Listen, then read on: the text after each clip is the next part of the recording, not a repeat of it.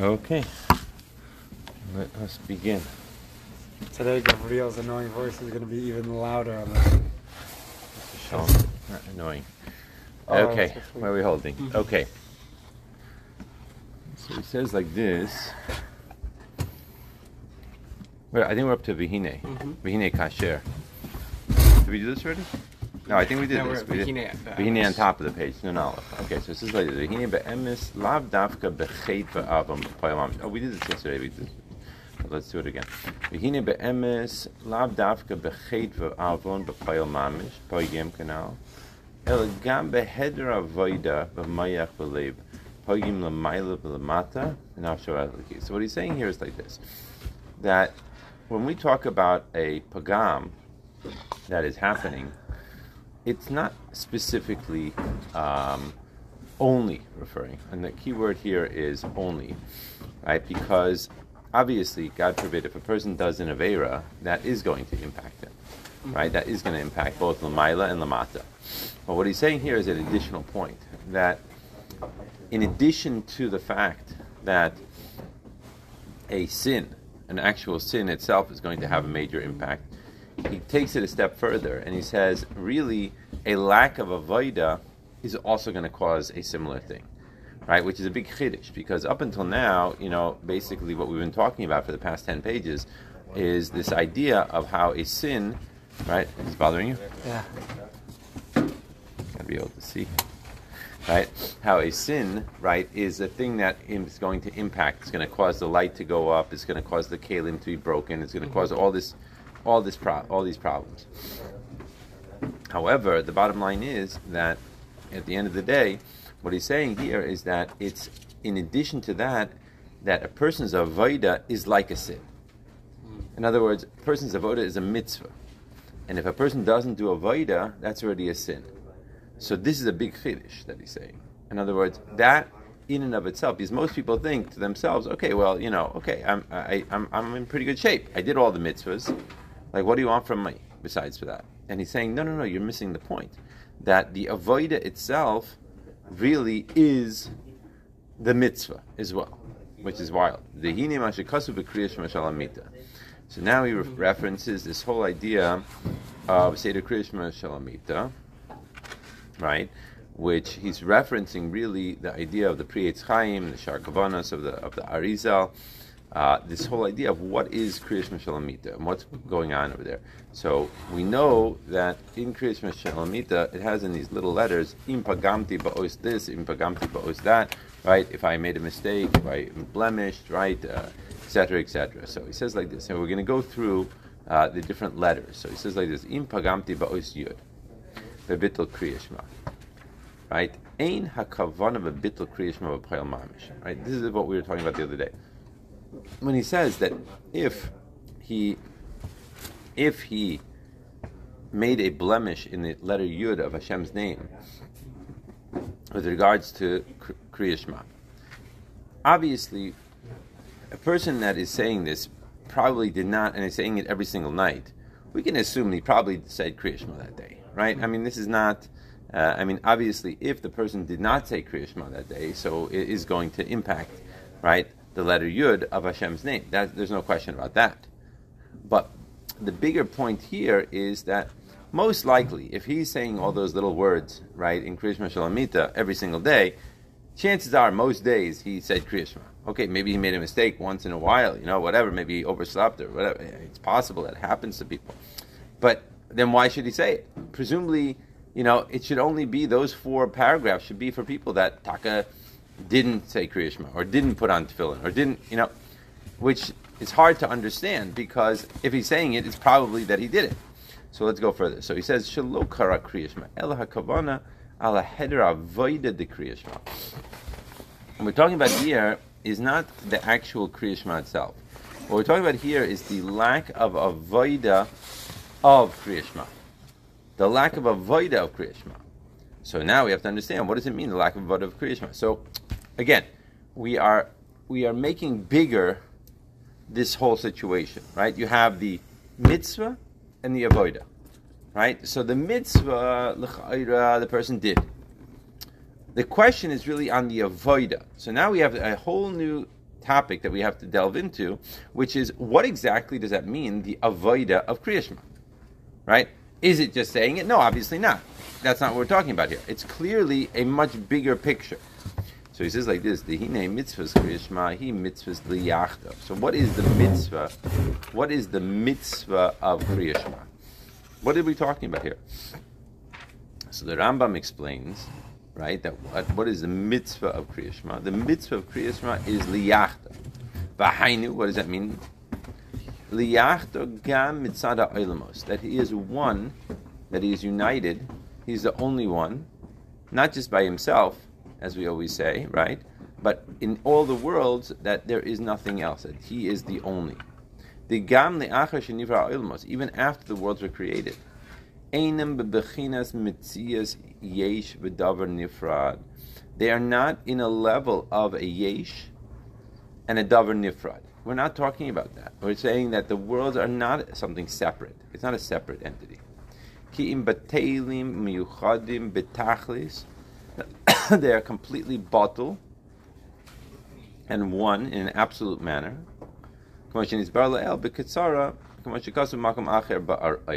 Okay, so what does he say here? What is this?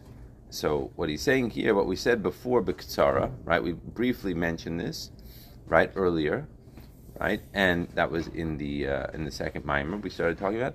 And like he's going to say now, he's going to explain it, right? But Malkum Acher, he says, Ba'orech. Orech means what? Orech means At length. At length. But what he means by Orech means bringing it down to a lower level. Like, not just, he wrote a lot of words on this subject, but it's actually bringing it down to the level of a person, right, like us. Right? We're not leaving it up a luft in the air. Right? He's bringing it down with mashalim, and he's bringing it down with different ideas that a simple person should be able to understand. Okay, so this is also the concept of what we say, Yichud Havaya and Elokim. Now, the Rebbe Rashab, in various places throughout the literature, right, addresses this point, and it's basically a very similar mimer, right, in each place, but it's called by different names, right? But this, let's say, this sugya of Chassidus, the idea of Yichud Havaya Elokim, right, is a very common theme that the Rebbe brings out in the different maimar. So now he goes into this theme, right? Probably you heard the famous Maimer V'Yadaita from V'Yadaita Moskva from Tofresh Nun Zayin, right? That was one of the main Maimarim of the Rebbe Rashab that discusses this issue, right? And throughout the Hasidic literature of the Rebbe Rashab, he's going to bring this sugya in. So this is the sugya now that we're going to be dealing with for a couple of pages, which is this idea of the Achdus of Hashem, and Dafka, the idea of Shem Havaya and Shem Elokim are really what? Now let's go back a second, right? We know that Shem Havaya is the concept of unlimited, right? We know the concept of Shem Elokim is the idea of, so to speak, limited, right?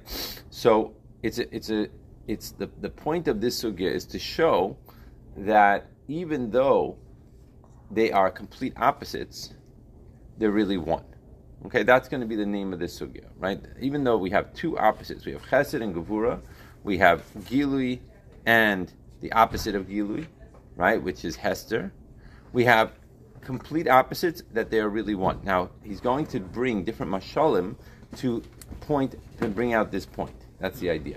Okay, let's see it inside. What is his kavana in, like, right, he was talking about the the system of the kav and the kelim and the and talking about what it could do to a person, and if a person meditates on this, they're going to have yiras chait. And now we're going into this. Like, what is his intention with the mimer? What is his... That was the idea. That was the build-up, right? We started with the idea of how a person would, if he does different ideas, if he does different sins, or he doesn't do certain mitzvahs, how it's going to be impacting, right? That was our thing that we were bringing up, yeah? And then what happens is that he went into a whole discussion of the Seder Ishtalshus, so we could understand in a bigger scale what it is when we talk about that a person makes a pagam in the keli, or what it is when a person makes a pagam in the or how does that bichlal happen, or the siluk of the or, like he says. Now we're getting into the avoda part of it. Like, let's understand what it is that we're talking about. Let's read it further. Right? Because it said davaya hu elokim, the kula chad, that it's all one. The hine shem elokim hu ma'alim v'master al shem havaya. Right, so we understand the basic concept that the Shem Elokim is concealing over the Shem Havaya. Right, right, famous idea. Right, the idea of Shem Havaya is unlimited. Right, Gilu Elokus. If you have complete Gilu Elokus, so then obviously you're not going to be able to have any type of world, like we said, in a general way. We've been discussing this for, if you have only the or, without the keli, you're not going to be able to have any type of real gilui because of this point. My soldiers... 6 a.m.? No, it wasn't that early. It was 7:15, but... although we would have been here at 6. They would have been here at 6 even. And Yochanan came, Baruch Hashem. Mendel came, Baruch Hashem. That's what I wanted to know if mommy was there yet. Anyway, let's go right there. So he says like this. So we understand that despite the point that we have the or, right, in a state of Ein Sof, right, we understand. Mendel, don't go out. Stay in this room.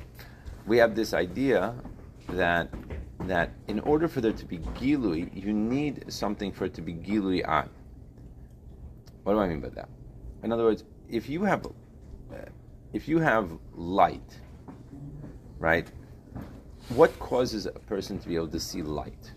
For example, in outer space, right, we have to assume, and we know, that the sun is shining as much as it's shining here in this world, right? In other words, if you have the sun, wherever distance it is away from the earth, right, and it's shining, right, and it's going through this space, literally, right, and then it comes down here into this world. All of a sudden, right, we know that our earth, right, is much further away to the sun than, let's say, just going above our, right, our, what's that called? Atmosphere, right?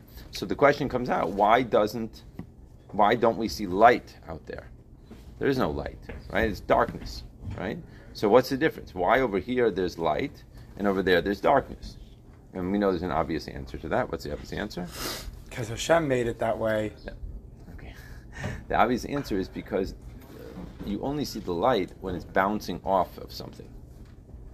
In other words, there's nothing for it to bounce off of. You ever see, like, when you're out in camping or whatever, right? And you have a light, what are those called? A flashlight, right? And you put like this beam up into the sky, right? And you're like, oh, this is the biggest lightsaber ever. It's like, ooh, you go like this, and all of a sudden you see this beam of light. Why does that beam of light? What's going on there? How does that happen, right?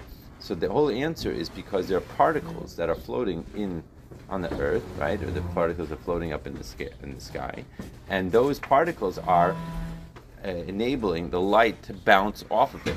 Those particles cause us, not that we necessarily see the particles, sometimes you do, sometimes you don't, right? But that's what causes us to be able to see the light. In a certain way, you have to say that the light without the keli, right, is impossible. You wouldn't be able to see anything. The keli is making the revelation. So on the one hand, you have to say that the keli is limiting, but on the other hand, the keli is revealing. Talk about speech. One of the famous mashalim for this is speech, right? We're going to get into the mimer in a minute, but speech, on the one hand, is the ultimate revelation, right? You understand what it is that I am thinking when I speak. When I speak now, you can understand what it is that I have in my mind, right? On the other hand, speech is the ultimate limitation. I have to use one word at a time to express myself. One word after one word after one word after one word after one word. And through the combination of those words, I'm finally trying to give over an idea to you. But imagine that we had a situation where I could just push a button, right? And it would, so to speak, transport the image that I have in my brain to your brain. Right? Just like whoosh, without putting it into speech. It would be much easier. That's right. It would be amazing. Okay, that's exactly. It would be much better because why? Because then you would get the full picture of what it is that I'm trying to bring out. Because with me, when I'm trying to bring out a concept, what I need to do is I have to limit that concept in my own brain. I have to insert it into words. I have to then speak over those words to bring it out to you, right? You have to now take that word, right, and then build it up. I used to always draw a muscle for this, like with a picture. Let's see if I have a piece of paper. Does anyone have a piece of paper? Mm-hmm.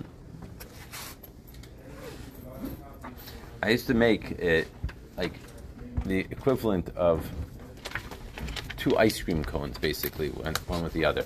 So it looks like this. You can imagine, right? Okay, so here is your brain. No, here is your brain. No, okay, that's it. That was a commercial from the 80s. You never had those commercials? This is your brain. This is your brain on drugs, and then you have like an egg, and you have it frying. You know, so yeah. Like cigarettes. Back in the 80s, they had that. That was the commercial that they used to have.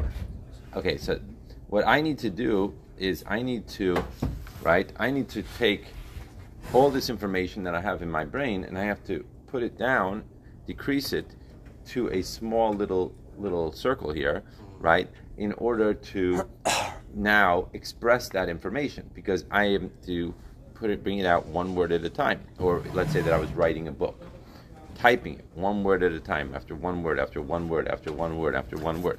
Then what happens is, essentially, all you're getting is the one word, the one word, the one word. That's as much as you're getting. Nothing else.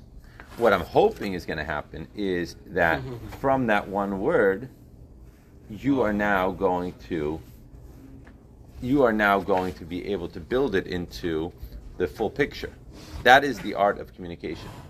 The art of communication is to be able to take whatever is in my mind, lower it down, make it into this circle, express it across to someone else, and then not that the person remains with this.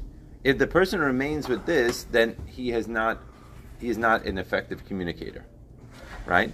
Because that is not the goal. The goal is not to get a bunch of words, right? The goal is to get up here. And that's why, for example, let's say, I was going to say like a child. A child could read, let's say that a child knows how to read English. You could give a child a book on philosophy, and he could read every single word in that book. But he has no idea necessarily what it is that you're talking about. Mm-hmm. Or, for instance, some of us, right, or all of us maybe to a certain extent, with regards to davening, right? We understand, we know how to read. It's not that we don't know how to read, we know how to read Hebrew. But we may not be able to really understand what it is that those Hebrew words are really saying. You following? You getting this or not? Yeah? So the idea I'm getting the words, I'm just not getting the... Exactly. So the idea of communication is exactly this point. The idea of communication is that you're taking a small piece of information and building it up. So really, is the Kli a Gilui or is the Kli a Helam? Both. Right, exactly. That's the point that I'm trying to bring out. Exactly. That it's both a Helam and a Gilui at the same time. Because the only way for it to work as a Helam and a Gilui is like this. Are you guys, where are you from? Are you from Chile? Yeah. Oh, Rabbi, you gotta hear this. Rabbi, I was at Eish Torah with this guy. Oh, we finally made it home. You guys learned Hasidus before? Yeah. Hello. Yeah. Regards from Mordechai, no? I don't have regards from Mordechai? Okay, so probably you belong in room B. Okay? We'll catch up later? We'll sit and learn Gemara together? Bezrat Hashem. Okay, good. Eish Torah, I was at Eish Torah with this guy. Baruch Hashem. He finally made it home, that's what I said. Yeah. Okay? That's what I said. I said, so what brought you? He said, oh. So you go into room B. Oh, Birkat HaShachar. There's Siddurim over there. Okay, let's go further. So he says like this. Okay, so he says like this. The Kulachad, Dehine, Shem Elokim, Hu Malim V'Master Al Shem Havaya.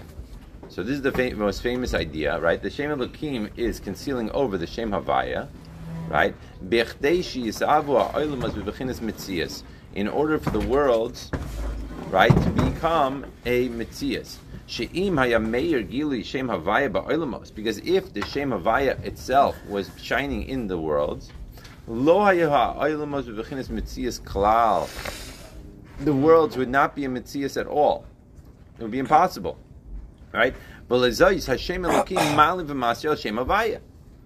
If you have just plain ore, right, you're not going to get any type of revelation. You're not going to have any type of mitzias. You're not going to have any, for sure, not a mitzias that is experiencing itself as being, so to speak, separate.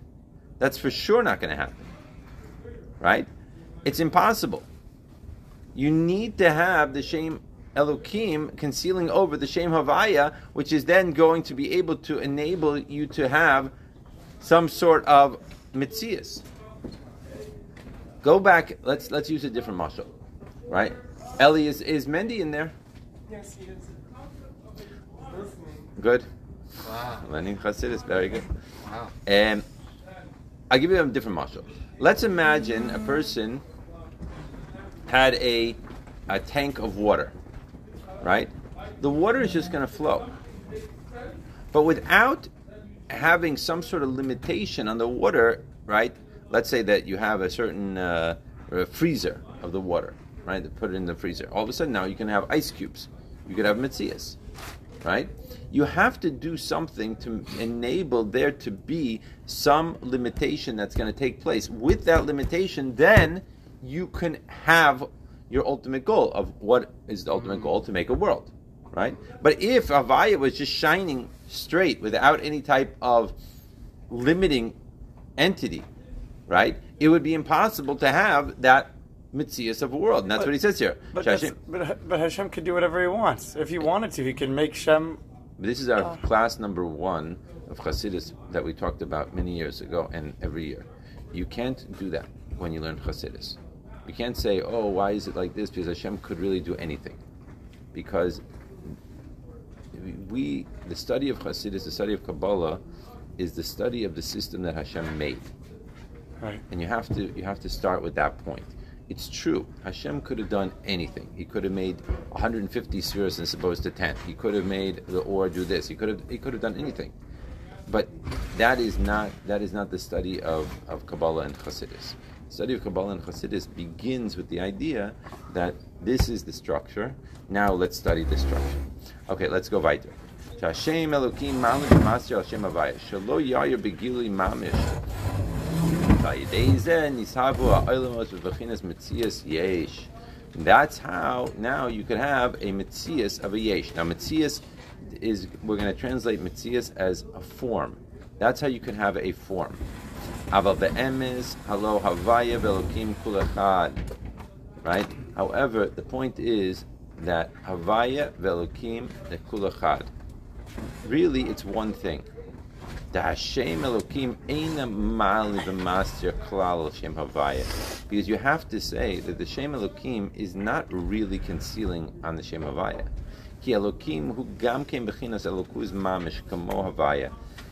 Because Elokim is as much Elokus as Havaya. V'imkein einu shayach klal sheyastir. And that's why you have to say it's not shayach at all that it should become concealed. Now, there are a lot of different mashalim for this. We're going to go into some of them over here. But let's just talk about, in the last few minutes of the class, let's just talk about a couple of very interesting mashalim. The first, most obvious mashal is this idea of speech, right? Speech, when the person is speaking, for example, he sees everything that he wants to say, everything that was in his mind from our picture over here, from our diagram over here. When he's saying these few words, he actually has the entire diagram in these few words. Now, what's an example of that? The example of that is, for example, the idea of a Mishnah. Right? We know that when we learn Gemara, that all these questions and all these ideas that we're going to bring out in the Gemara are really hinted to in the Mishnah, right? Why is the Mishnah have a vav here? Why does the Mishnah say X? Why does the Mishnah say Y? Why doesn't the Mishnah say it like this? Why doesn't the Mishnah say it like that? Right? That's the Gemara pulling out all the hidden information that is locked into the Mishnah. You following what I'm saying? So is that information in the Mishnah? Of course it was. And of course it was handed down from generation to generation. That's the way it was supposed to be. So when Rabbi Yehuda Nasi, so to speak, wrote the Mishnah, right? Or he, put it together as a unit, right?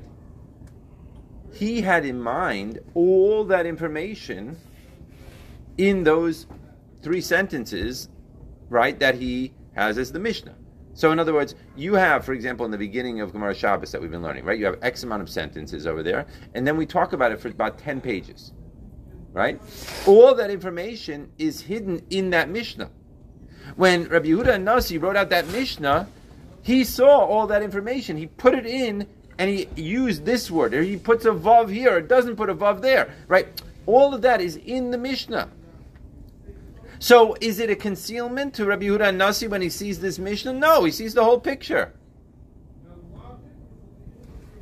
When I see the Mishnah, all I see is the 3 sentences, 5 sentences. That's all I see. Because again, right, look at our picture. I'm seeing this. I'm seeing the 3 sentences. But Rabbi Yehuda Nasi is seeing the big picture when he uses those words to try to use as a code to be able to bring out the big picture. That's the idea here. So, are the words a concealment? In a certain way, yes. But in a certain way, no, they're the greatest revelation. And that's what we're going to be bringing out. Okay, so for some reason